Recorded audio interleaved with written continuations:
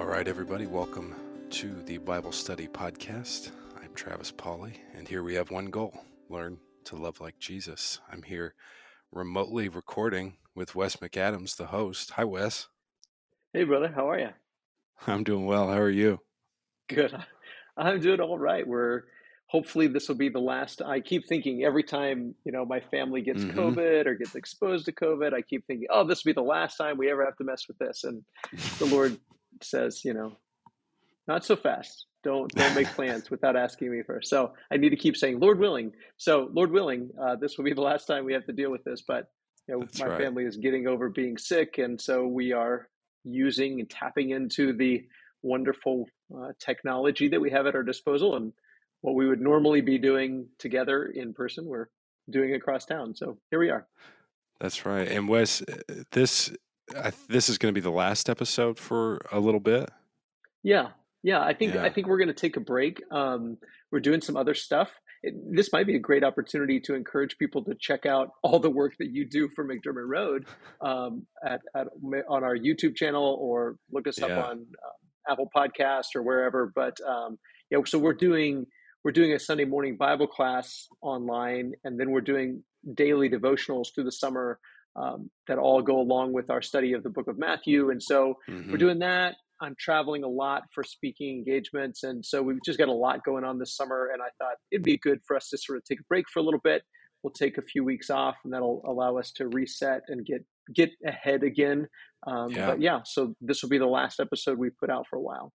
Yeah, but if you miss hearing Wes weekly, then there's morning devotionals Monday through Friday and a Sunday morning class you can either watch live or catch up on the book of Matthew. So we're going to keep the Yeah. content coming.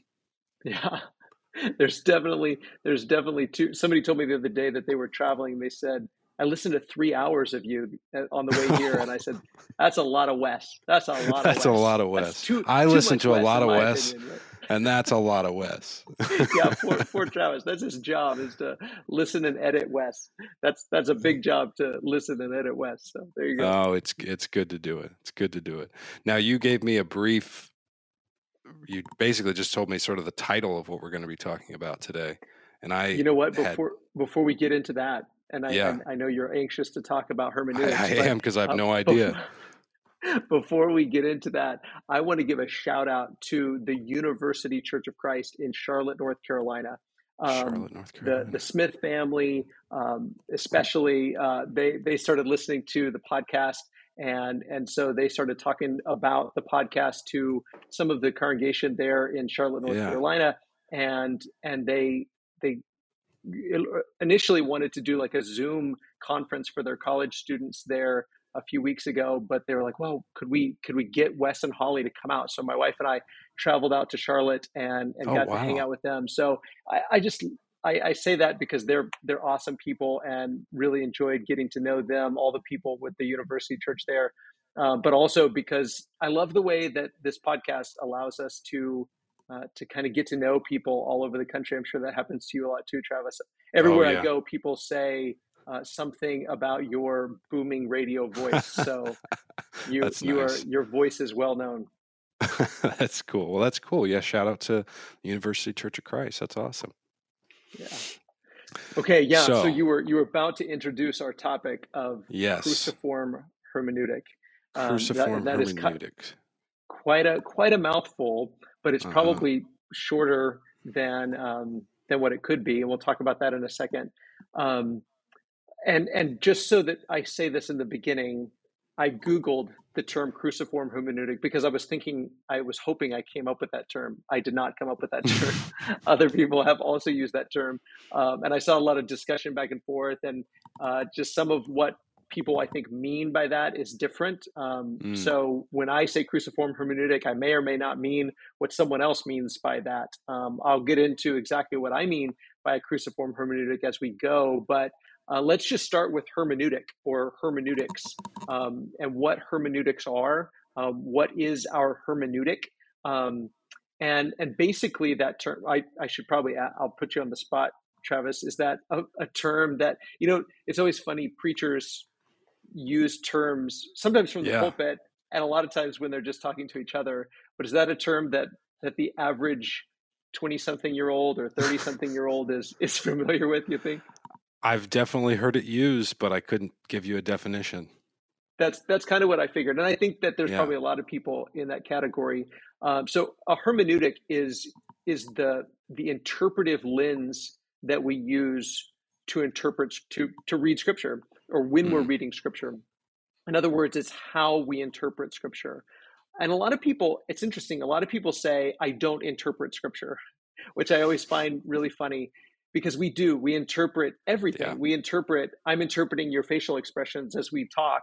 I'm Right. interpreting your tone of voice. We interpret the stop sign when we come to a stop sign. We interpret a book that we read, a novel that we read, and we're asking all kinds of questions, particularly, what does this mean? And then, Mm, especially with the Bible, because we're also trying to apply it to our lives. And we're trying to say, how does this right. apply to me?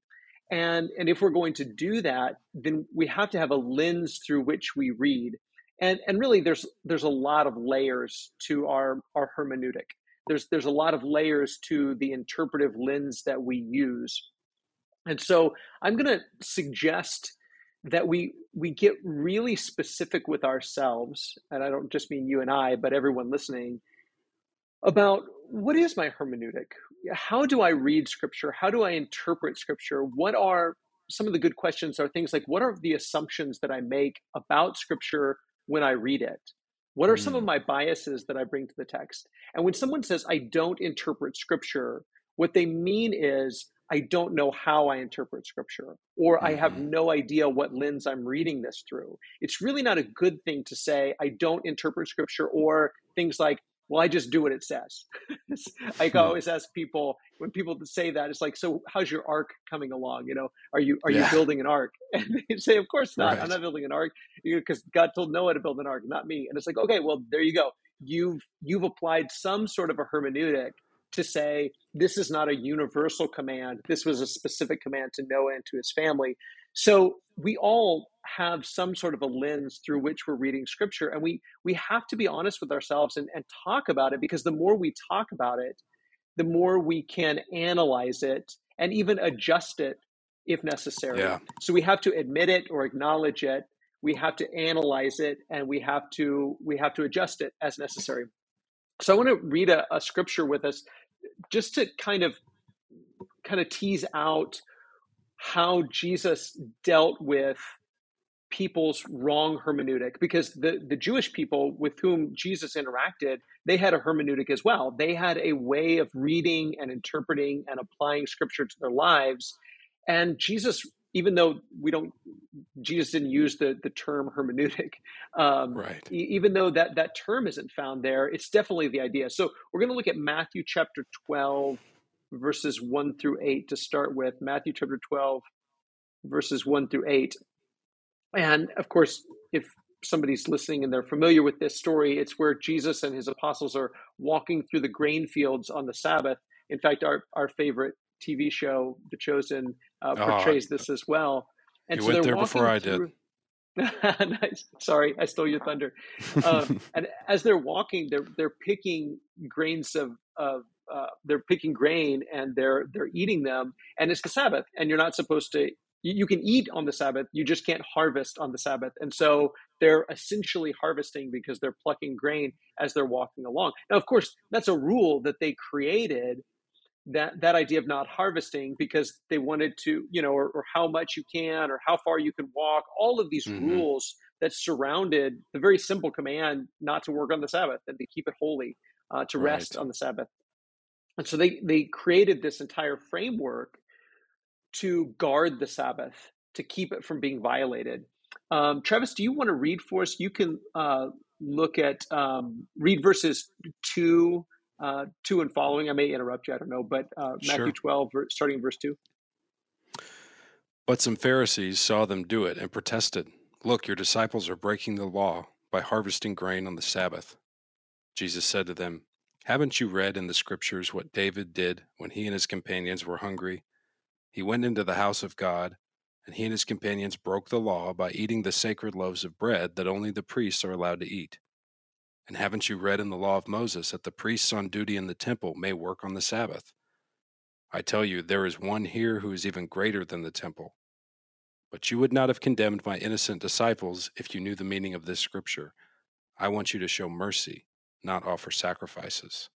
For the Son of Man is Lord, even over the Sabbath. Okay, awesome.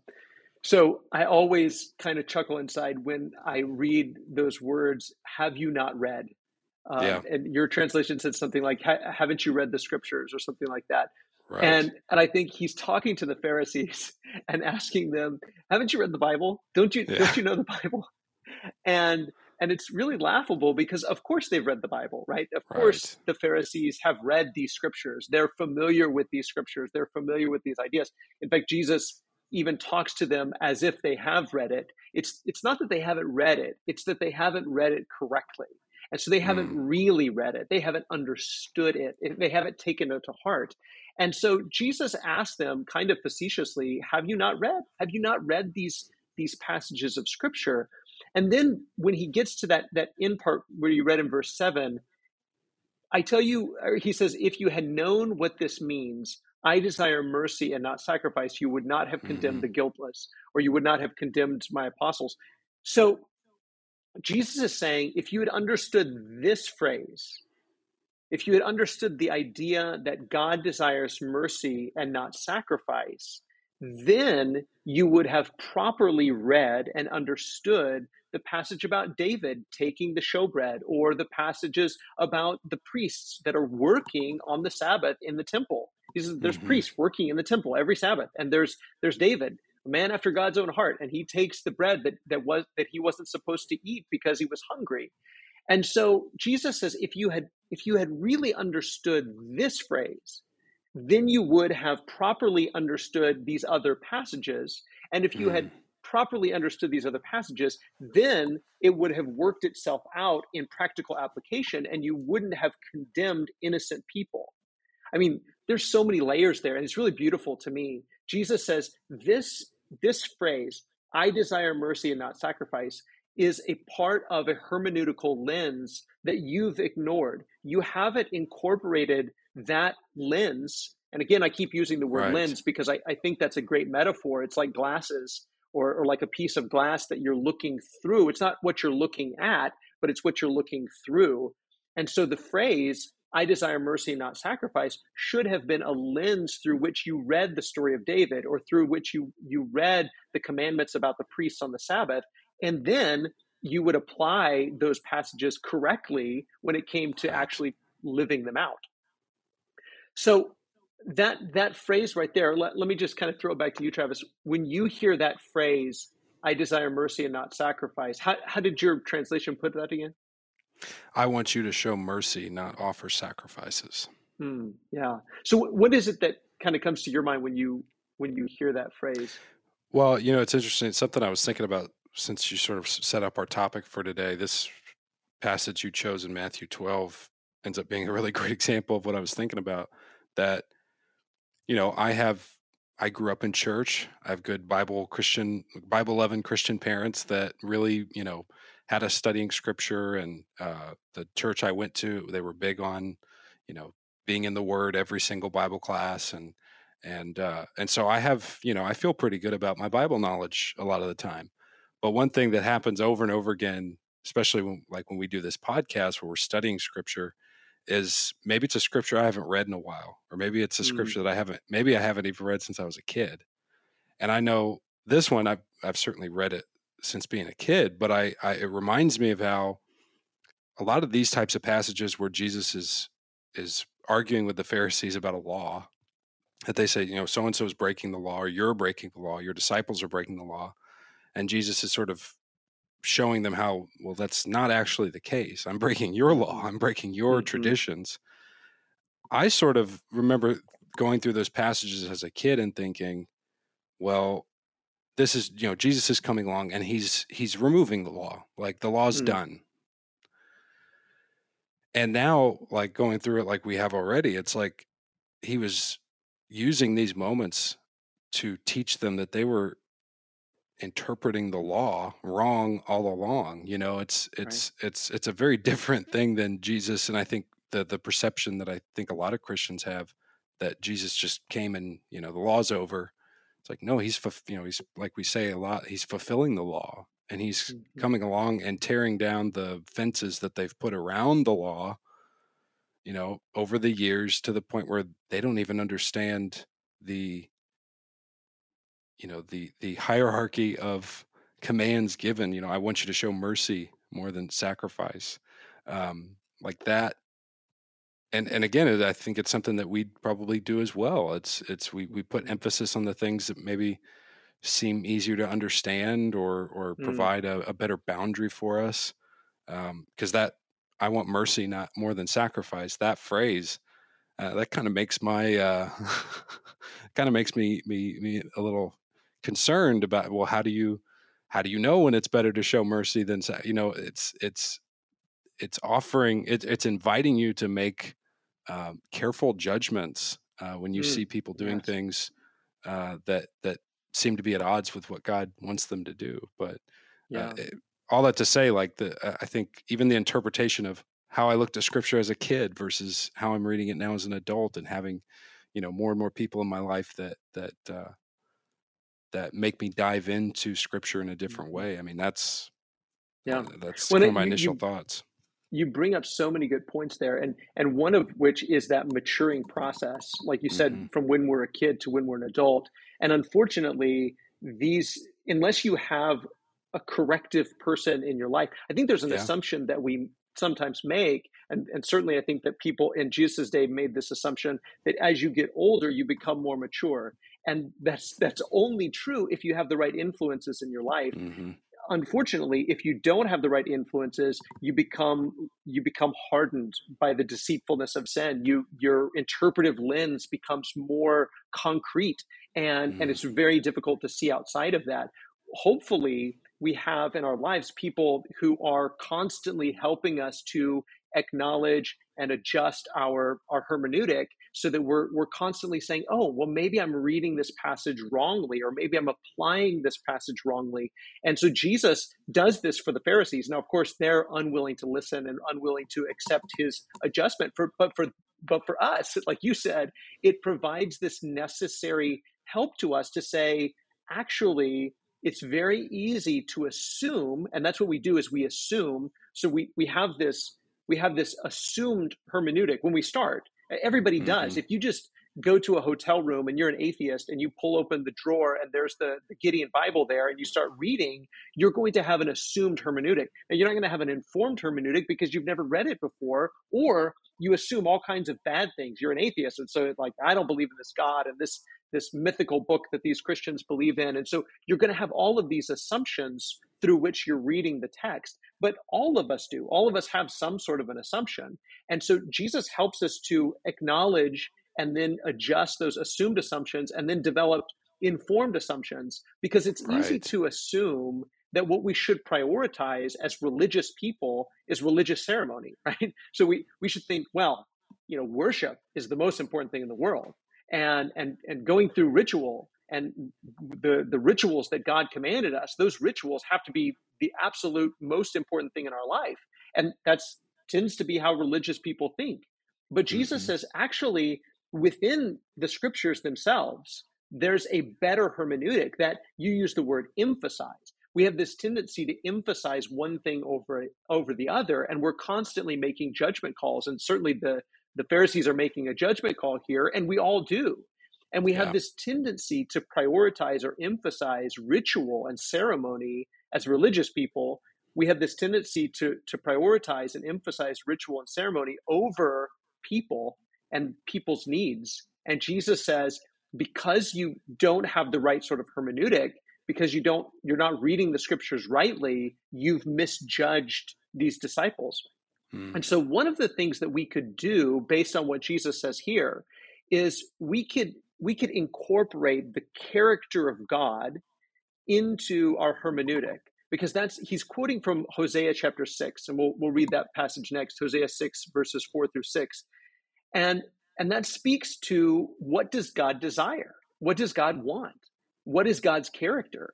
If we assume the character of God is one that ritual and ceremony is the most important thing, and Mm. God wants you to get all of the rituals and ceremonies right, and everything else pales in comparison to getting all the rituals and ceremonies right.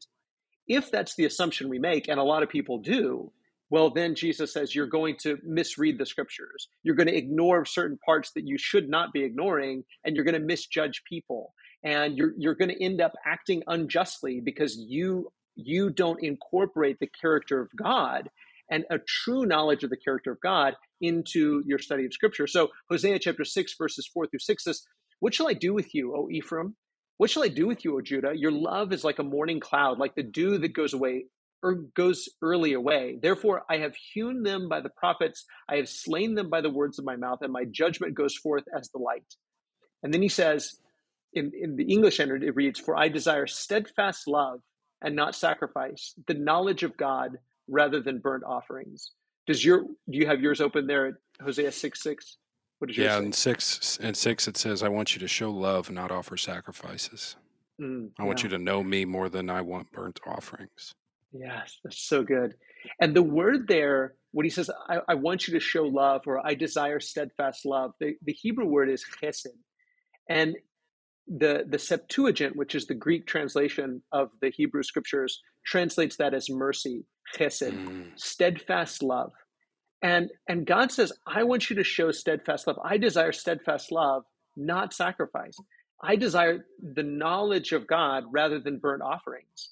This is what God wants. God wants us to show mercy even more than he wants sacrifices. He's mm, not he's not one of these pagan gods that is eating the sacrifices. He doesn't need our bulls. He doesn't need our goats. He doesn't need our lambs. What he needs is for us to show him chesed, the way he shows us chesed, the way he shows us steadfast love and mercy. He wants us to mm. show steadfast, faithful covenant love towards him, but also towards each other. And here's how Right. Jesus seems to apply it, is this mercy that we show to others. And if they had the character of God as their primary hermeneutic and understood this is who God is slow to anger and abounding in chesed, in steadfast love. He shows mercy to 1,000 generations. Like, God is just so merciful and steadfast and loving and kind, and he desires us to show that to one another. Then there's no way that they would have condemned hungry people for eating food. They would have said, this is in Right. keeping with all of Scripture. But instead, their hermeneutic was distorted. And so they read Scripture wrong, but they also applied it wrong. And they criticized and condemned people when they shouldn't have. This reminds me, of course, and I'm sure others that are listening, to Micah 6. So Hosea 6, but also Micah 6. Micah 6, verses 6-8, it gets quoted all the time. It's a phenomenal passage. Micah says, with what shall I come before the Lord? Of course, he's speaking as if he's the people. What shall I come before the Lord and bow myself before God on high? Shall I come before him with burnt offerings, with calves a year old? Will the Lord be pleased with thousands of rams and 10,000s of rivers of oil? Shall I give my firstborn for my transgression, the fruit of my body for the sin of my soul? He has told you, O man, what is good, and what does the Lord require of you, but to do justice and to love kindness. The Hebrew word there again is chesed, and to walk humbly with your God. This is what Mm, God wants. Do justice, love kindness, and walk humbly with your God. So I think that what Jesus says here, what we read throughout the scriptures, throughout the prophets, is that part of our hermeneutic, the primary layer of our hermeneutic, should be the character of God. And some even suggest, there's a book that I read recently that suggested that should be our only hermeneutic, or our very primary hermeneutic is the character of God. But I think that's really broad, right? I mean, I think that sure. if we say God's character should be the lens through which we read scripture, yes, I completely agree with that. But I think that there kind of needs to be guardrails on that, because otherwise I think we could say, well, God did this or God did that. And so I think that means that God's character is such and such. And so I'm sure that the Pharisees would have thought, if you had said that to them out loud, the character of God should be the lens through which we interpret the scriptures. They would, I don't Mm, think, would have a problem with that, and would think that they sure. were doing that, but they misunderstood the character of God, which goes back to what Hosea 6 says. It says, I desire the knowledge of God rather than burnt offerings. But that's the thing. The Pharisees didn't know God. When God showed up in the flesh, they rejected him. They despised him. Right. They hated him. They nailed him to a cross, which was proof they didn't really love God. And so that in and of itself should give us pause to say, okay, if the character of God should be the lens through which we read scripture, and that's really broad, so we kind of need to narrow it down a little bit. I think narrowing it down to the what is revealed about God in the person of Jesus Christ is helpful. Mm, So yeah. we could say, well, the character of God is continually unfolded. God gives us in the scriptures his self revelation that is unfolded throughout the scriptures. So God is continually revealing himself to his people and to the world. This is who God is. But the ultimate revelation of God's character is Jesus. Jesus is the ultimate revelation of God's character. So let's read Hebrews. I know I'm throwing out a lot of verses here. Hebrews chapter 1, verses 1 through 3. Hmm. I'll let you read that when you got it, Travis. Hebrews Hebrews, 1, 1 through 3. got it. Long ago, God spoke many times and in many ways to our ancestors through the prophets. And now, in these final days, he has spoken to us through his Son. God promised everything to the Son as an inheritance, and through the Son, he created the universe. The Son radiates God's own glory and expresses the very character of God, and he sustains everything by the mighty power of his command. What he had cleansed us, when he had cleansed us from our sins, he sat down in the place of honor at the right hand of the majestic God in heaven. Okay. So you have to I get caught up in how beautiful that translation, this is the New Living Very Translation. modern. Yeah. I get caught up in how it sounds, and I forget to compare it with the ESV. How does it say in verse 3? What does it say, verse 3? The Son radiates God's own glory and Okay. expresses the very character of God. It sustains, Expresses the yeah, very character of God. I like that. Expresses the very character of God. The yeah. English Standard says he is the exact imprint of his nature. Oh, I like Other that. passages would be like John 1 or Colossians 1. Just this idea that Jesus embodies the entire character of God. He is the imprint of his nature, the radiance of his glory. And so I think it's really helpful to say broadly the character of God is our hermeneutic. Yes, Hmm. but we need to get a little more specific. And then the little bit more specific for me is the character of God as revealed in Jesus is our hermeneutical lens. Again, that's a mouthful. Mouthful. But yes, the character of God, but more specifically, the character of God as revealed in Jesus. Because this is what the whole Gospel of John is about, is that if you've seen Jesus, you've seen the Father. You don't need Right. anybody to show you the Father, because if you've seen Jesus, you've seen the Father. So let's just kind of stop right there for a second. We'll get to the cruciform part of this in just a second, but let's just kind of stop there and kind of contemplate the practicalities of that. What do you think, Travis? I mean, as you were growing up and as you were thinking about how to read scripture, Hmm. were there ever any stories that teachers or preachers or churches that you went to that they gave you to sort of give you a lens through which you interpreted everything else? Do you remember any stories like that Hmm. for you? Well, I know one that comes to mind, and seems to sort of be the way I'm kind of hearing what we're talking about, kind of at the edges always of when you think about the character of God, is so many stories in the Old Testament where we see God sort of finally and some would say brutally deciding once and for all for a people, for a nation, for Mm, a city. I've had enough of you. Your iniquity is complete. Is that phrase we see throughout the Old Testament? And I definitely think that whether it was somebody else sort of uh, using that as an example, um, and I picked up on it, or just I think that's something that, as I read Scripture, is sort of always at the edges of my mind. Is like mm, the difficulty that I think a lot of people have of, like, we see Jesus, and Jesus is certainly tough on sin, but he's merciful and he's loving and he's kind.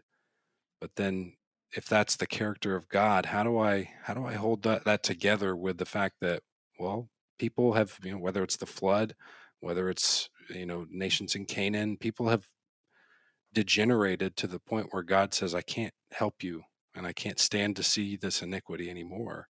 So I think that's definitely one that is sort of a probably still a tension for me to hold, Mm-hmm. in Mm-hmm. understanding the character of God.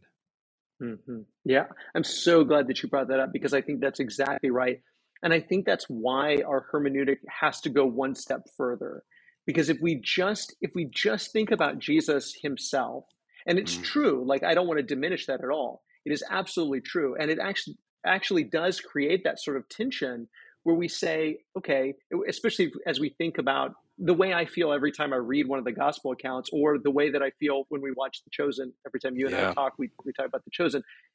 But if we say this Jesus that's being portrayed by Matthew, Mark, Luke, or John, or by these uninspired movie makers, this right, Jesus is the exact imprint of God's nature. The character of God is fully embodied in him. If you want to see the Father, look at Jesus of Nazareth. I mean, that's like, okay, well, like, how do we do that? Like, I mean, right. Sodom and Gomorrah and the flood Hmm. and Uzzah being struck dead and Ananias and Sapphira and like Yeah, all of these different stories that we have throughout Scripture. Um, and we sort of have to say, okay, well, what do we do with these others? The problem I think that I want to hedge against, and especially push back on sort of the way that I was taught to read scripture, um, is that we tend to take stories like Uzzah being struck dead because he touched the ark, and we tend to make those our hermeneutical lens. And we right. say, okay, I'm going to read the whole Bible through the lens of the people who got struck dead. And this is who I'm going to understand that God is primarily. This is going to be my primary understanding of God, that God is like a angry fire that's just going to burn people up if they make the wrong step. Mm, And that's going to be my primary lens. Well, what we do is we sort of have to diminish and de-emphasize all of the passages that talk about God's mercy and long suffering, because they're there, even in the Old Testament, that they're there, absolutely. rather than the other way around, which the New Testament actually teaches us to do. The New Testament teaches us, okay, let's turn that on its head. And Jesus becomes the primary filter, the primary lens through which we read. And then we have to try to figure out, okay, well, how do all of these other passages fit into that? If Hmm. instead of saying God is this angry, vengeful God, and somehow we have to fit Jesus into that picture, instead we say, actually, God the Father is exactly like Jesus, and somehow we have to reconcile those acts of judgment and justice and vengeance with the God who is Jesus, who is the perfect representation of who God is. And I think that's why the cruciform part of that, and by cruciform we mean the cross, something that's shaped like the cross. That's why that becomes so helpful, I think, as an interpretive lens, because it helps put everything in perspective. From page one of the Bible to the last page of the Bible, it helps to put everything into proper perspective. So we could say the character of God, that's our hermeneutic. Okay, what do you mean by that? Well, what I really mean is the the character of God as revealed in the person of Jesus. Great. What do you mean by that? Okay, what I really mean is the character of God as revealed in the person and especially the cross of Jesus Christ. So when I Mm, say cruciform hermeneutic, that's what I mean. And I think Paul is saying the same thing when he says to the Corinthians, when I was with you, I knew nothing except Jesus Christ and him crucified. The, mm, the crucifixion of Jesus, the cross of Jesus becomes the lens through which we see everything. It teaches us who is God? How does God love us? How does God see us? How does God want to interact with us? How does God see sin? What should I do? How should I live my life? Everything revolves around the cross, about who God is, how God's love is manifest, and how God wants us to love one another. So I think when we see it in that light, then we can go back and say, okay, well, what about all of these instances where God struck people dead, or where there are these wars, or there's God's punishment, or God floods the earth. And then I think when we read scripture that way, when we read especially the Old Testament that way through the lens of the cross, then we start to see things that never really stuck out before, at least for me. Hmm. When I went back through the Bible and read it through that lens, as that lens grew more and more vibrant in my mind, and as I realized this is who God is, this is the ultimate revelation of God's character, is the cross. Then I went back and read the whole Bible through that lens, and I began to see one of the primary ways that God's justice or judgment is talked about is is in that people are allowed to suffer the consequences of their own behavior. That the natural consequences of sin is death. Hmm. Like, that's not a God imposed consequence. It's the natural consequence of sin. The natural Right. consequence of taking yourself out from under the protection and love of God is death. That's where you die. That's where you're exiled. And when you're exiled, when you take yourself out from under God's protection and provision, you die. Now, we could read the Bible, although it would be weird to read the Bible this way, that God wants you to do that, or that God is happy when you do that, or God is happy when you meet your end because you're out there all alone. He's not. Hmm. He's begging the people, not just Israel, but he's begging the nations, come back under my kingship. Come back under my kingship. Let me protect you. Let me provide for you. And he's constantly calling them back to himself, calling, calling, calling, calling, calling. Now, eventually, as you said, if people stubbornly refuse to come back under God's protection and provision, they suffer the natural consequences of their sin. Now, typically, that's not God striking them dead. Like, even if it's talked about that way, and sometimes it is talked about that way, and Sure. sometimes that is what happens. God strikes somebody dead, like Uzzah. But typically, that's not what happens. Typically, it's a foreign nation. Typically, it's somebody kills you, and God just doesn't protect you because you told Right. God, I don't want you to protect me. I don't want you to provide for me. I don't want you to be my God. I'm going to put my trust in the armies of Assyria, or in the armies of Egypt, or in the armies of Babylon, or I'm going to put my trust in their gods. I'm not going to trust in you. And when you do that, you will suffer the natural consequences of your sin and your rebellion. And that's death, destruction. And we tear each other apart, and we behave in self-destructive ways. That's what happens. That's what Paul says. The wages of sin, this is what sin earns, is death. And we all die, and we know that. We know we're dying people.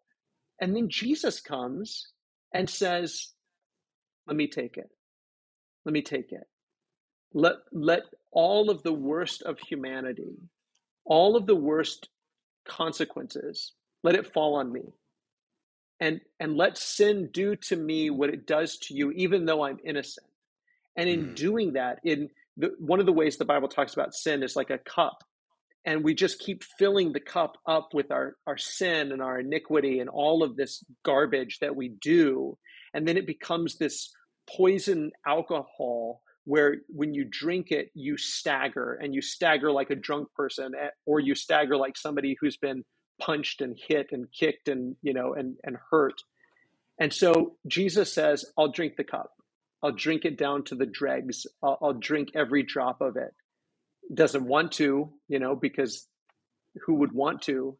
But he wants to do his Father's will. And his Father's will is for people to be reconciled to him. Hmm. And so he allows all of that sin and punishment of humanity, not Wes's sin, just my sin, or your sin, but the whole, this is what humanity does to itself. This is what humanity does to one another.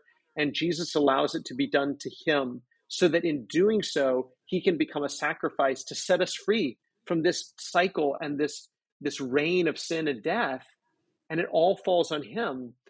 So that gives us a new way to understand everything that had happened prior to that.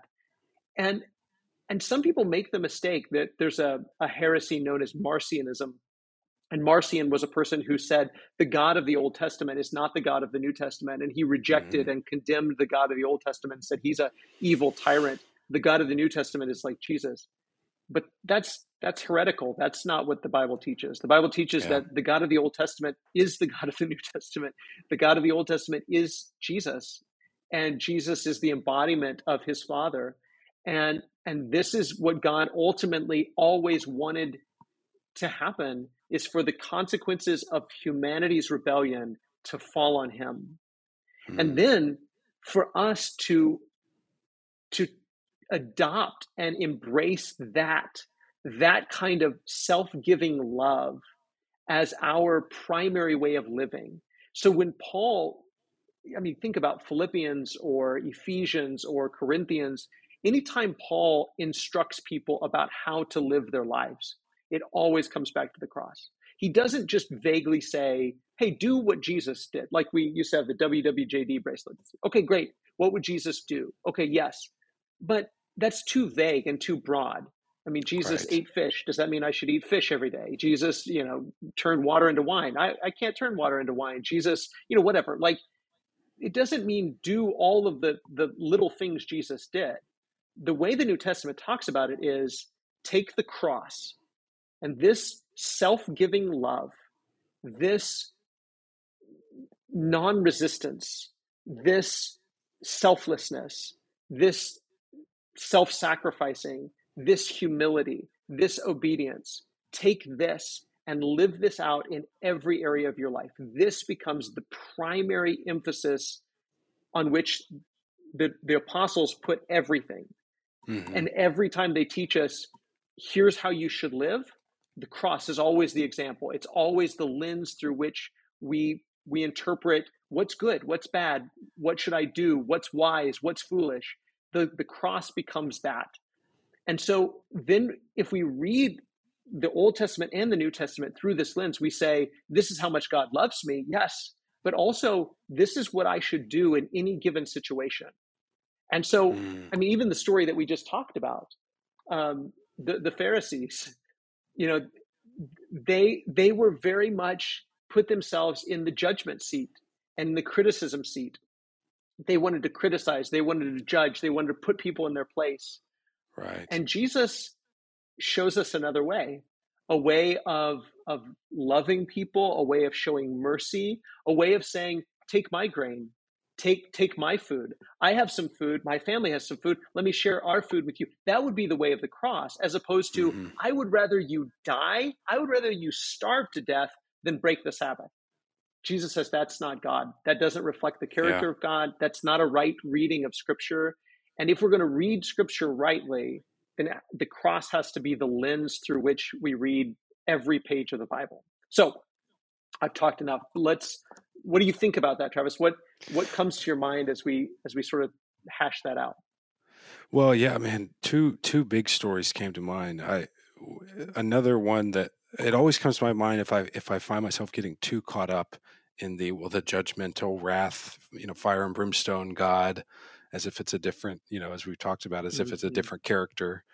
I always think about Jonah and how we always focus on the fish and the him running away, but I mean the what he's running away from is telling a foreign nation, foreign city, that God wants them to turn away from their sins. And when he finally does that, and there's Jonah's story that he's not very happy that they turn around, but they turn around, and it makes me, of course, speculate wildly about, like, well, I wonder how many times God did that, how many times a nation did turn around and were saved from their own destruction in that way. Mm. So I always think about that story, that, well, even like you said, it's not something that God desires for people to get the consequences of their sin. But the other story I was also thinking about, and I feel like we could do a whole other podcast Can on this, is, can I yeah, interrupt you please, right there? please. Let's talk about Jonah for a second, because that's such a Yeah, great point. And I think that if you were to read that prior to Jesus, I mean, it's a really interesting book to be in the it Hebrew is. Scriptures, especially when you think about how very much like Jonah, so many of the Jewish people were in the time of Jesus. I mean, they had this book, and this book, Right. it condemns their ethnocentrism that says God is a loving, merciful, forgiving God, but we want God's love and mercy and forgiveness for us, not Right. for We're the all you chosen. heathen Yeah. pagans out there. Right. We're the chosen people. You're not. So God's love belongs exclusively to us and not to you. And the book of Jonah shreds that theology. It shreds Yeah. it to pieces. And it says, this is not the will of God. The will of God is that everyone experience his character. So the character of God certainly should have been Jonah's lens through which he read the scriptures, and it wasn't. And he needed to learn that God is long suffering, but his long suffering, his hesed, isn't just for Israel; it's for the nations as well, if they're willing to avail themselves to it. But Jesus, I think, and the cross of Jesus especially, gives us again this even better lens through which to read Jonah, because Yeah. Jesus becomes like the better Jonah, and Jesus Yeah. becomes the one who doesn't refuse the instructions to go to the lost nations. Jesus Mm. goes to the lost nations, and he dies not in rebellion to God, because Jonah essentially died and was swallowed up by the fish, and Jesus dies in obedience to his Father's will. And then Right. he is resurrected, much like Jonah is resurrected, and the nations are brought to God through Jesus's love and self-sacrifice, as opposed Mm. to stubbornly, fine, I'll take the message to the nations if you make me take but I'm Right. not happy about it, and I wish you'd destroy them. Jesus becomes like Jonah in so many ways, but the antithesis of Jonah in so many ways. And again, I mean, there's not a single passage. We could read Joseph through the same light. We could read Moses through the Hmm. same light. And it takes these stories that revealed so much about the character of God, but then they are illuminated to the nth degree when we read them through the story of the cross. So sorry, I didn't want to pass Jonah up before we No, kind of talked about that, but absolutely. what was your other story? My other story, and it's one that I, I I've thought about for several years, and it's again, I don't want to take us on too much of a rabbit hole, but I'd be interested to know what you think about this, because when we're talking about the character of God, maybe no other story jumps to mind more than when Jacob wrestles with God Mm, and the name that is given to him, and then the people that arise from him, Israel, those who wrestle with God.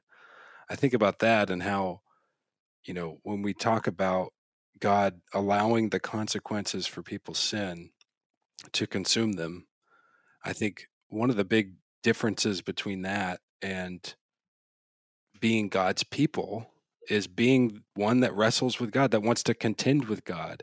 That yes, we're human and we're struggling with sin, but we're willing and we want to bring it to God's feet and let him sort it out. And mhm, oftentimes, I mean, it's in the story of Jacob as a literal wrestling match, but it feels like a pretty literal wrestling match in our lives, I think, as well. That it's that the difference between somebody who's beyond saving and the people that God's gonna contend with you and fight for you to be saved mhm, is those that you're willing to contend with God. You're willing to mhm. wrestle with God. Anyway, that story just comes to mind, and it's one that I feel like I'm still trying to get to the bottom of that story. Yeah, But it's so good. And so here's how I tend to think about it. I tend to read that story and I think, why would, whether this is an angel who is right. representing God, or however God is manifesting himself in this Hmm. story, the the the point that God is so much stronger than Jacob is obvious from the beginning to the end. Like, Right. God doesn't have to allow himself to be wrestled with. Right. And, Right. and that's the amazing thing, that God allows Jacob to wrestle with him. Yeah. And and that becomes the story of Israel throughout the Old Testament, throughout history, that God allows himself to be wrestled with by this people. Like, Yeah. why? Why put up with this people? Why put up with the people that are stubborn and hard to get along with, and they just want to fight against you? And God says, I will allow myself to be wrestled with by you. Mm. And ultimately, it, I think, only makes sense in light of the cross. That Yeah. that's the ultimate act of saying, fine, kill me, kill me. kill me and I will bless you. Israel says, Yeah, and I'll still Jacob says fight in for the you. wrestling match, I'm not going to let go of you until you bless me. And God allows himself to be wrestled with, That's not just interesting. in that match, but for thousands of years. He allows himself to be wrestled with until finally he brings a blessing to Abraham's family and to the entire world. And it takes him allowing himself to be killed. That is the That's interesting. condescension, and I mean condescension in the coming down of God. God condescended himself to our level. He became Yeah, human and he allowed himself to be wrestled with. He allowed himself to be executed and murdered. What kind of a God is that? right. That's amazing. This is why it's scandalous. It was scandalous to the Greeks. It was scandalous to the Jews. It was scandalous to the Romans. It's scandalous today to say the God of the universe is one that says, take away my honor, take away my glory. I'll make myself a man. I'll let you despise me. I'll let you spit on me. I'll let you take a whip to my back. I'll let you put nails in my hands and my feet so that I can resurrect you and bless you. Wow. What Yeah. kind of a God does that? A You God know, who is both holy and wants to be honored and respected, but says, if the only way you're going to honor and respect me, if the only way I can bring you back from your rebellion is to allow you to wrestle with me and murder me, yeah. I'll do it because I love you that much. And if that becomes the lens through which we read everything, it turns even the stories of God's wrath and anger on their head to say, wow, man, they really pushed him to the brink on this one because God said, enough, that's enough. No more, no more. We need a reset. And God would reset things, but he didn't give up on them. And he continued to allow them to wrestle. God's always been stronger. God could have stamped them out at any moment, but he allowed himself to be wrestled with. And ultimately, he allowed himself to be murdered because he loved human beings that much. Now, I just want to say a word too as we close that this is why that little things that we kind of get hung up on sometimes about ceremony and ritual. I'll just give one as an example. And I realize this may rub some people the wrong way, but it rubs me the wrong way when I see people that get really nervous and scared because they baptize someone and their big toe popped up out of the water and they're like, oh, gotta baptize them again. Their big toe popped up. Like I believe in full immersion. I believe in believer's baptism. I believe in all of those things. I think that's what scripture teaches. But to think that's the God of the Bible. The God of the Bible is the one that you tried to get immersed. You tried to be baptized. You tried to give your life to Jesus, but your big toe, it didn't. And so I'm going to use this opportunity to not resurrect you to life and not give you immortality. Even though you followed me faithfully, your big toe came up out of the water. That kind of God of technicalities who's looking for opportunities to deny people life, that's not the God of the Bible. Hmm. And when we take stories like Uzzah, well, he touched the ark, and God did that. Wait, look at everything else that was happening in context. Look at the entirety of Scripture. Look at the lens of Jesus and the lens of the cross. When we take these obscure little stories and those become the primary lens through which we read, not only do we do silly little things like baptize somebody 3 times because their toe kept popping up out of the water, I think that's silly.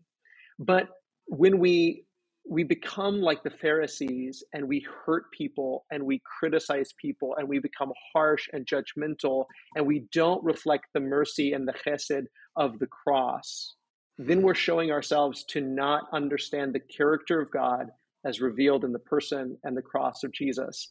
And that's where it becomes real, and where it becomes really sinful, and where we need to remind ourselves of what our true hermeneutic needs to be. Thank you so much for being part of the Radically Christian Bible Study Podcast today. We hope that you've enjoyed this episode. I want to give a special thanks to Travis Pauly and to our McDermott Road Church family for making this podcast possible. As always, we love you, God loves you, and we hope that you have a wonderful day.